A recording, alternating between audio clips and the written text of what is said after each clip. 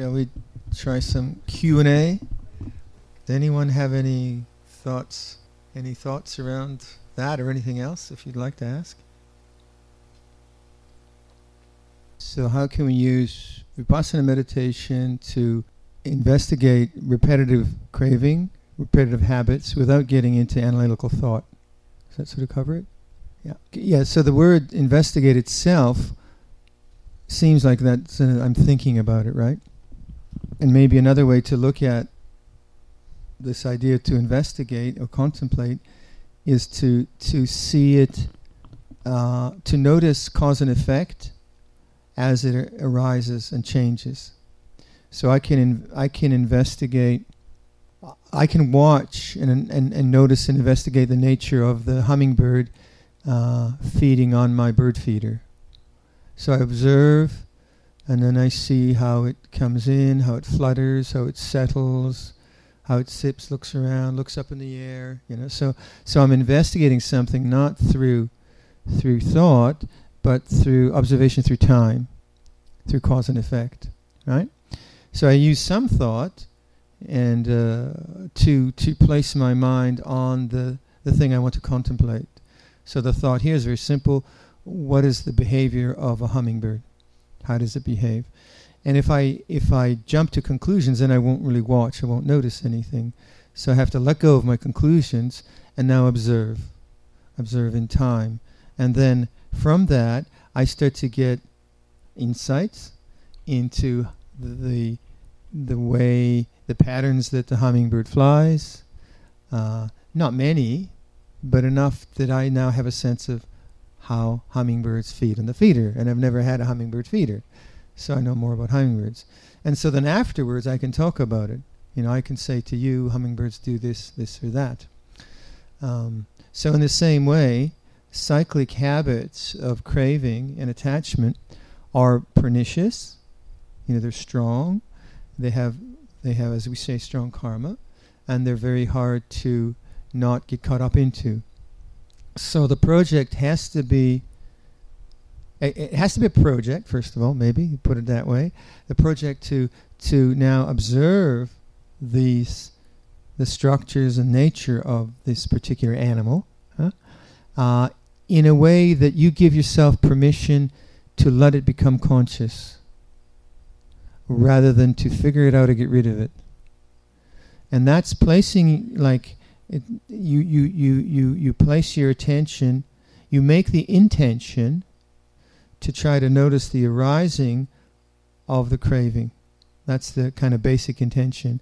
Or you make the basic intention to notice the activity once you're in it and to make that conscious. So you use the same idea that I said, notice the feeling in your knee, say, and you become conscious of knee sensations.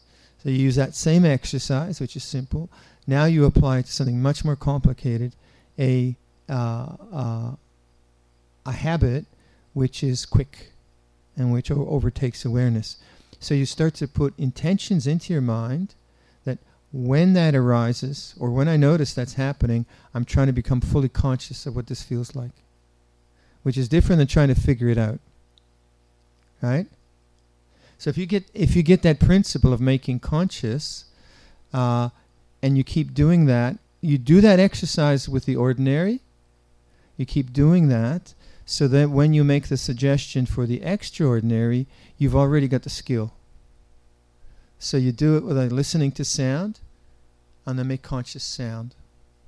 Okay, this is what he means by making conscious, just this, waiting. Then all of a sudden you find you're in the habit, you're lost in it. Your habit will be, oh God, what am I doing? Why should, right? But now, hopefully, you've put enough intention in, and you're saying, yeah, but what is it to be conscious of this now? So now you're starting to go against the flow of the self-judgments and the reaction to the reaction, as it were. And now you're starting to get some space and mindfulness around the habit itself. So you have to keep making those suggestions. Keep making them. And do them in situations where you're not subject to the habit. I think that's important. You do it. Like in Dharma, when you understand one thing in one area, it transfers to all areas. So understanding what it means to be fully conscious in the ordinary, you start to get the skill in the extraordinary, right? Then within that, you try to then see this habit not as a mental pattern maybe, but how else could I look at it? First of all, how else could I look at it? Well, I could look at my aversion to it, my liking or disliking of it. Could I become conscious of that? Right? So you make that suggestion. Become conscious of the aversion to the habit, because that's what it usually is. And the habit kidnaps you. You find oh God, there I am again. I shouldn't be like this. And then there's the aversion to it. So you make conscious the habit, and then okay, I try to make conscious. But what does he mean by aversion? Or what is my attitude? So it's like the heat again. Take something unpleasant, physically, some physical pain, and notice. So this is unpleasant. I'll become conscious of unpleasant. Do it where it's not threatening, then do it where it's complicated. So get to, and this is we call practicing with dukkha, Vedana. We practice with dukkha Vedana. We practice with the feeling of unpleasantness, consciously. That doesn't mean you have to sleep on a bed of nails, right? Right. So when something unpleasant comes up, just kind of make conscious, this is unpleasant. I don't want this. And say, this is a feeling of not wanting. Try to get good at that, whether you're in a dental office waiting for something or whatever it is, and then that will give you more strength around this tendency of trying to get rid of. Right? Then when you feel the unpleasant in the ordinary, learn to welcome it. Right? So like you get like pain in the knee, so okay, come on, you can stay for an hour. Not through hurting yourself, but now you're saying, it's okay, come on, let's have you. That instruction should help you with all tendencies to try to get rid of and annihilate. So you're training yourself in skillful attitudes around something which is very, very powerful. So you make the suggestion, first of all, what is it really like to feel this? What is it like? What is it like in the body? Now, when you finally become conscious of it now, without trying to get rid of it, then you'll start to see its bodily component, the tension in the body, the drama in the heart or in the mind or whatever. You start to see it much more objectively. Once you're there, you're free. Then it's just karma. Then it's going to come up a lot because it's been ingrained into the mind through habit. But now you know the path. You know it as an object. You're no longer the subject. Then your habit was to go back to analysis. Because that's what our culture does. Our culture thinks that by figuring it out, I'll get rid of it. If I get to the roots of it, I'll get rid of it. If I just keep knocking my head around, I'll get rid of it. But what you do is just reinforce its reality. You reinforce a sense of self around it. I am someone who has a problem. And the Dharma, it's not a problem. It's just unpleasant. Right? It's just a habit you have to bear with. And the not wanting to bear with it is the craving. So if you take it to the Four Noble Truths then, what is the problem? It's at some point you wake up to the habit, right? At some point you notice it, and then you don't want it. And that's the attachment to the craving. And then in the not wanting, your mind then tries to figure out, okay, how can I not have this happen again? How can I get rid of this? You can't prevent it from not coming up again. It's just not nature. It's just not nature. Because its nature is to be that way. But what you can do is not believe in it and bear witness to it. And that's the ideas of purification. So, like I talk a lot about fear, right? And the fears I've been through. I couldn't get rid of the fears. But now they don't come up much. So they ran their own energy according to their own karma. But all I could do is to get right understanding and right mindfulness around it. Once I understood that, and then suggestions like Ajahn Sumedho's, it all belongs and things like that, then more and more I had confidence, okay, I just feel terror. Or I'm just afraid, or I'm just nervous, or I'm just anxious, and oh yeah, and body awareness, it was okay. But the purification took years, really did. I mean, it's just years and years of just shaking in my boots, And but that that wasn't my fault. It was no one's fault. It was just the karma of this mind, the way it had been conditioned. And getting to that point that it's okay to feel this way is hard. because of the judgment. So then there's a compounding of the problem, the aversion to the aversion to the aversion to the fear of the fear of the fear. So when your mind takes it to thought, just say, no, what is it like before thought? Just like give up thought. Not give up the project of observing. This, okay, I know this is here now, but what's it like before I think about it? That's a very good suggestion. And all those suggestions are intentions. You get just better and better at it. So whatever the habit is, you're better at it than you were 10 years ago? Yeah, I think probably we all are. It's just powerful karma. Some of these things are very, very powerful. That's what I keep reminding the monks, because we all have we're strong men, and we have strong opinions, and we have strong karma. And I just keep reminding everyone, just be patient with each other.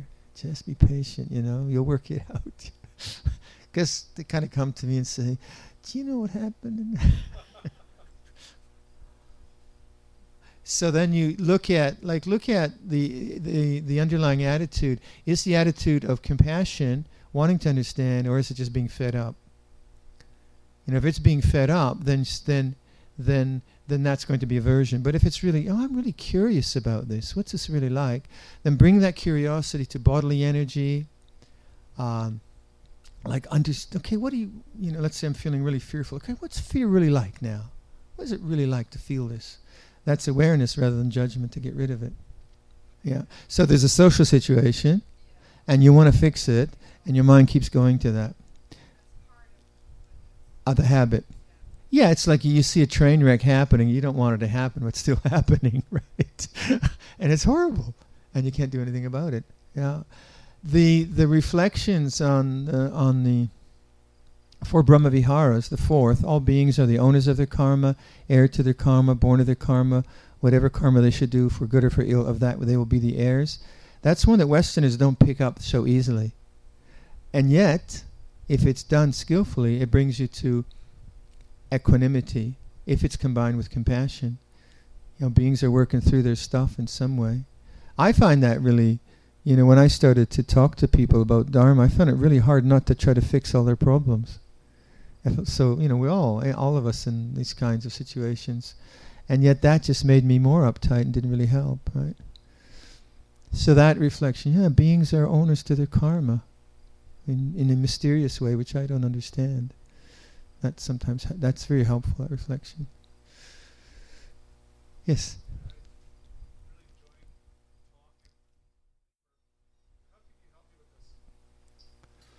Well, just go back to the idea of karma. The idea of karma in Buddhism is a mind continuum. So the idea of a national karma doesn't exist, or a racial karma. So to say that the karma of white people to the black Indians, certainly there's a social consequence, but when we talk about karma, it's strictly about the mind continuum. But in terms of what we're dealing with the end of suffering rather than the social issues which have to be dealt with. But so like a French Canadian would be conditioned in a different way. His mind continuum would be conditioned in a different way to Noble Saget and British and so on. But these ideas of like a national karma and so on, certainly there's a national karma in the sense that a Thai person is conditioned different than a Canadian, but that's in the individual mindset. And those larger ideas are social ideas, which are important, but in terms of like the Four Noble Truths, what we're talking about is just the continuum of stuff, the way we react.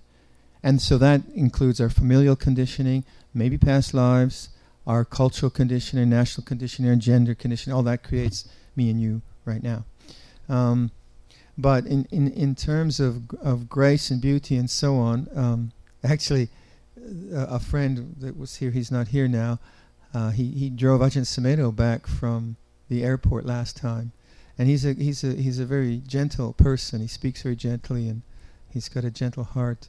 And he was just telling me yesterday, he reminded me of Lompa Sumedho, Ajahn Sumedho, our teacher he's an American teacher. He asked him, he said, "So, you're so gentle, how did you survive?" which was, and then yesterday I was with him in Lee Valley, and there was this Indian man who was serving, and I wanted to ask him the question. He's very gentle. He's into Advaita Vedanta, and I said, I was going to say, how did you survive? So, I can't, because I've lived a monk all my adult life. I don't have any clear answers, but as much as possible to get yourself out of toxic environments. So, as much as possible to live with like-minded people, as much as possible to live in moral environments, as much as possible to live in cultures which respect each other. If you're living in Syria, none of that's possible. So you've got a different practice. So socially, we say right action, right livelihood, right friendship, right speech. All of that's terribly important, as much as you can. So when you have opportunities of moving away from toxic people, do so. Don't think that you have to save all toxic people in the world. We're Hinayana. If someone's toxic and you can't help them and they're overwhelming you, it's just not good for anyone. So you be careful. You're careful in that way. And then any livelihoods which will take you into situations. If you have choices, when you have those options, which we're going to make life more complex. Why am I picking up the complexity? Because I like the excitement. Okay, I like the excitement, but I'll pay the price. I'm happy to pay the price because I like the excitement. But if you have a choice and you can go to something which is more spacious would be important, then you have more chance to contemplate, then you have more chance to see how you're getting overwhelmed. So these are the ideals. But if you're in a family situation and parents are dysfunctional or someone's dysfunctional, you still have to be with that and be the best you can. So then it's very important to have time on your own to regroup, to really get a hold of what's going on in your mind and what kind of what kind of conditioning the day has created into your mind, and is that moving in a really unskillful direction? In other words, are you getting burnt out or stressed out in ways where you are no longer mindful, right? And the way you monitor that is by not doing, by vacations, retreats, times on your own, Sabbath days of meditation, afternoons of meditation. Somehow you get out of the hurly-burly and you see what's happened to my mind. What's the result of those environments on my mind? That gives you some insight of those situations which are becoming very corroded or corroding you, and those situations which you're actually learning from. So some complexity teaches you. You just get more adept at equanimity, and then some situations just start to burn you out, and then you have to try to shift lifestyles if you can. And then using those very situations which make you ungraceful, which will make you harsh or whatever you might define as ungraceful, okay, those become your themes of meditation. So you have a yearning now for a graceful life. Good, that's a good way to look at it. And then you see, oh, this speech was quite aggressive, or this situation was whatever. And okay, I'd like to be more mindful of that. So your aspiration towards grace becomes a mirror to that which is ungraceful. And then from that mirroring, rather than judging yourself as being ungraceful, you say, this is the arising of a lack of grace. That's what you want to see, just how that whole pattern begins. I was saying in yesterday's talk, we've got a fabulous workshop over here, and I'm just trying to learn joinery.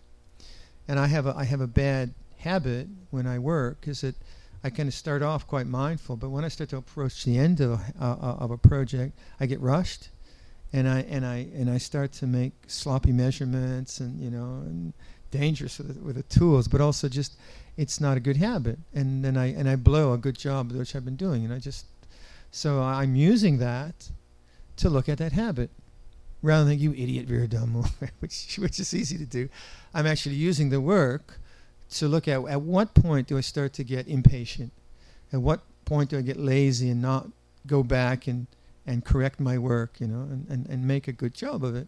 And so then it's been quite interesting just watching, okay, no, all right. Now I could just walk away from the work if it's really bad. I say, no, this is what you're using now. I'm using this joinery now to be more calm. and to be more precise and to be more accurate. Not for the product is nice, but actually to develop my mind. So I make the intention around the area where I'm ungraceful, right? And then I see, it comes up, okay. And then as I see it's arising, then I have a choice. Then I have some choice. Yeah? So I've got a long way to go. But you see how you sort of introduce practice to everything all the time.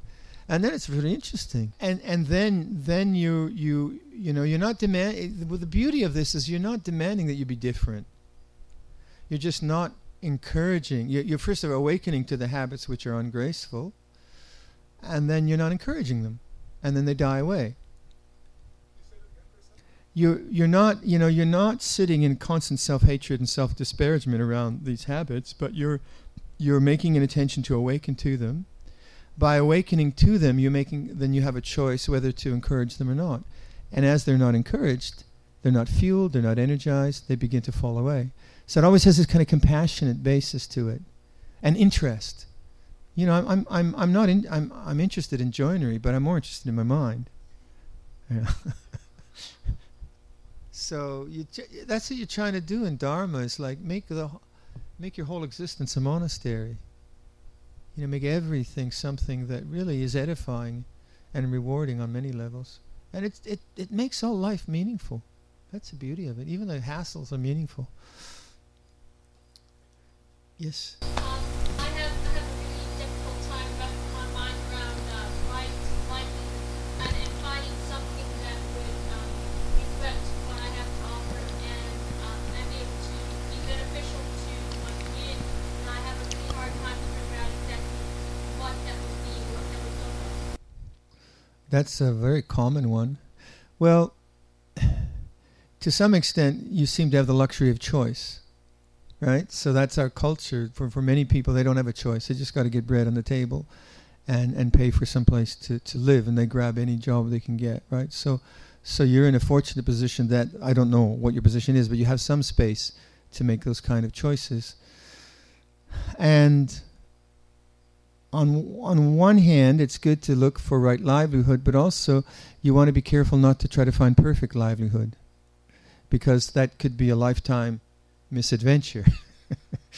So you kind of you settle for the fact that all livelihoods are unsatisfactory.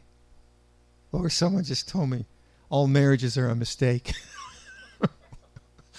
I don't know. Some counselor said that to someone. Sorry, I've never been married. You talk to me later about that. But all livelihoods are unsatisfactory as a way of just they're no, like I really like being a monk, right? It's a good livelihood, but I don't always like being a monk, and there's lots of things I'd like to make unmonkish, and there's lots of things I think is silly, and so on and so forth. But it's good enough. It's good enough. So what you want to do is also look at doubt in the mind. Oftentimes with these questions, it's not just about livelihood, it's about the very nature of doubt. The doubt itself is a condition of mind, and because it seeks perfection in answers, it quite often just keeps us passive. You look like if a person has a lot of doubt in starting a person who has no foresight, has no doubt, they just rush into something and make a mess of it. That's one extreme. Another person who prevaricates too much, or dithers as we say in England, never starts anything, never gets anything, never takes the risk, never takes a challenge, never sees limitations, and so on. So that mind which always sees limitations of things can be very not crippling, but disabling in some sense, because you never do it, you never really go for it. And the opposite extreme is just doing things.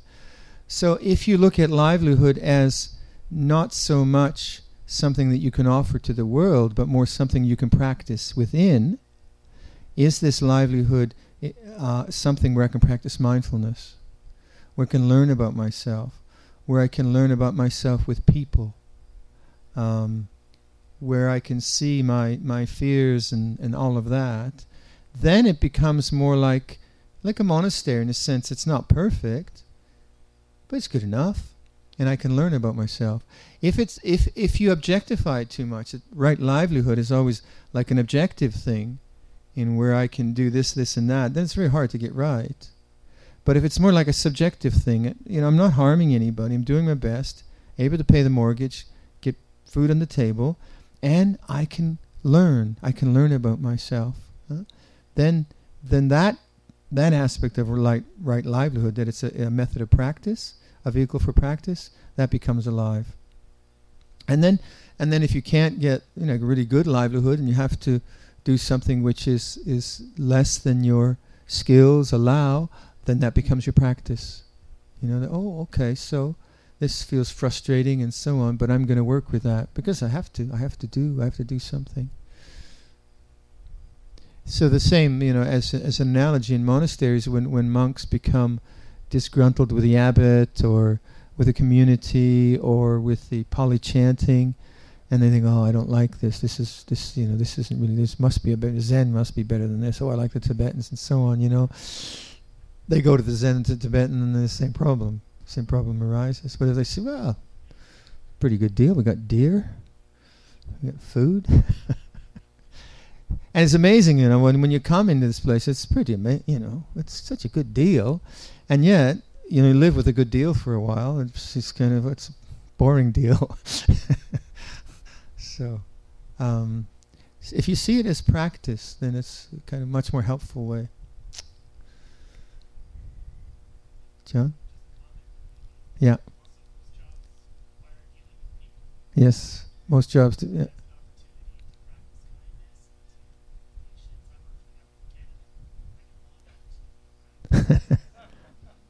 Yeah. Yeah, that's very true in monasteries too, where sometimes monks think, well, I came here just to be alone and meditate. They kind of think, yeah, well, I'm here to meditate. You just feed me, and I'll go and meditate. It's my right. Oh, really? Okay, I'll take care of you. Yeah. I said, get out of here. So it's a kind of sense that that dealing with people isn't meditation, but actually that's so much learning in there, isn't there? So much learning. Yes. There were two aspects of something that you shared during the Q&A that really, I'm troubled by a personal situation with a friend, and there were two parts of your sharing today that really resonated for me. And this relationship with this person, it's not a family member, it's a friend, so I do have some spaciousness and choice in it. And I am finding it, when you were talking about toxic relationships or relationships that seem corrosive, in this period of my life it is feeling like that. And I was also struggling earlier, kind of wondering, is this my aversion to discomfort with this person? Is this my aversion? I'm just kind of trying to balance and figure out, am I just am I attached to this idea of having peace and ease in this relationship, and therefore I'm kind of repulsed by the idea of working with a messy relationship, and maybe I don't have a more skillful way of being with this person right now, or is it a toxic relationship? Is it corrosive, and is it unskillful for me to continue to stay engaged? Is the other person moral? Generally? Yes, though in this area of her life,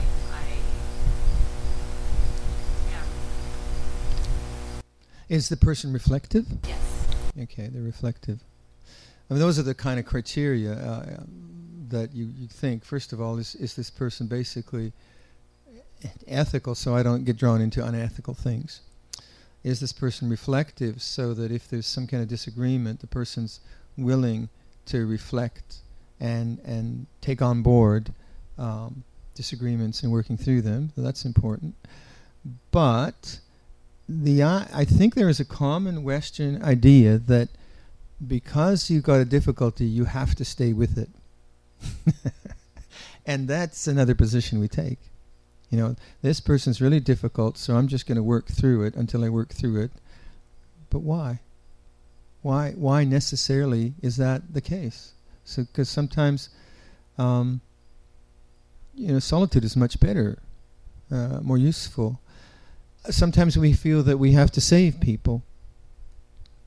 So someone is in trouble, and then you kind of have this kind of, well, I have to save them and take care of them, which can be good. But it can't be another position that I've taken, that I have to do, and I have to do that. So what I would suggest is you look at the have-tos in your mind about how you live your life and how you live with friendships. So that one where I have to be with someone, well, sometimes you don't. Sometimes some people you have to be with. You have to be with your parents, right? Or sometimes you don't have to be with your parents or whatever. But, some things are necessary, but some things are not necessary. And the choosing of spiritual friends is very, very important. And if one of the criteria I think that is good to see, that if you're with a person and then you're carrying them around in your head for another 12 hours, is that going to be helpful for you or for anyone?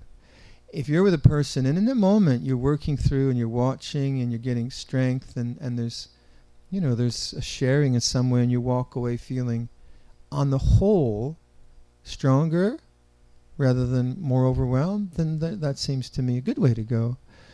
But if if I'm in a monastery and I live with 9 monks and 7 other monks and lay people, okay, that's what I have to live with, right? And if I'm if I'm carrying around one of the monks in my head for like the whole day, I know, I got some stuff here, I have to look at that, okay? But everyone's moral and everyone's reflective and everyone's a contemplative. If someone in the monastery was just overwhelming me and it was just felt, this is not being a bhikkhu, this isn't right, I'd leave.